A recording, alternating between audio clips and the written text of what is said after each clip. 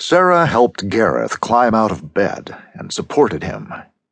With her help, he limped onto the front porch of the island cabin, slipped into his favorite wicker chair, and wrapped a blanket around his shoulders to ward off the morning chill. She said, "Are you all right? Can you talk to me about what happened?" Before speaking, he chose his words.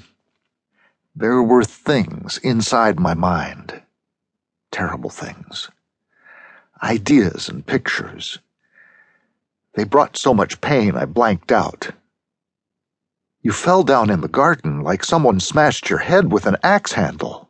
During the night, you screamed out as if you were being tortured in the king's own dungeons.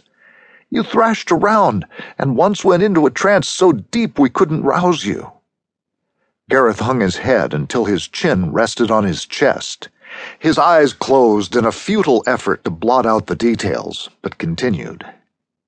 It was horrible, the things I saw in my mind. He paused again as the tears fell. My father's dead. Sarah pulled back, then placed a hand on his forearm, drawing his attention. Oh no. How? He was tortured. They ripped his mind out of him and stripped it away like peeling away layers, or like picking the petals off a flower one at a time and throwing them to the side. How can that be? I feel so sorry for him, and you. Gareth raised his eyes and looked at her through the streaming tears. He fought back, you know. He refused to give anything to them, but they took it, pulling it out of him. They grabbed what was in his mind and left him lying on the ground like a discarded container of honey. You know this how? She asked, crying along with him. You watched part of it happen? He was strong to the end. Before they invaded his mind, he isolated a small portion and used all his efforts and energy to defend it, like making a fist in his head. He held on to it. He touched my mind with that portion to warn me, even as they attacked. That's the kind of wonderful man he was, Sarah sobbed.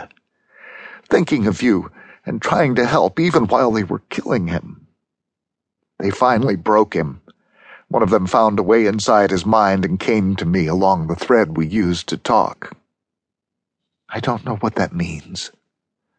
Gareth knew mere words never communicated the abilities of sensitives well or completely. The thread or link that he used to touch my mind, someone else took it over. This other person used it to talk with you? Threatened is more accurate. He stole the information in my father's head and then came to me and said that I am next. Sarah was on her feet, her hands to her mouth, her eyes wide. He's coming here? Along with others. What are we going to do? My father warned us in time. We have to flee. But he also managed to give me a kernel of thought that contained additional information they do not know about. While they were stripping his mind, he gathered information about them from their minds. They put up no defenses as they attacked, and he did the unthinkable. He did to them what they were doing to him, but without their knowledge. He shared that with you? Yes. I have to go to him. Of course, I understand. But he'll be long buried before you arrive. What of your father's dragon, Cinder, and us? I don't know all of it yet. Cinder can survive on his own. There are plenty of sheep and deer to feed on. You and everyone else will travel by ship to Vespa as we planned. Remember when we first came here, I purchased a farm there in case we ever needed to flee. Vespa in the lowlands, way up north. And you're going to the mainland. Taking her hand in his, he said, You have to be safe with the family. I'll join you as soon as I can.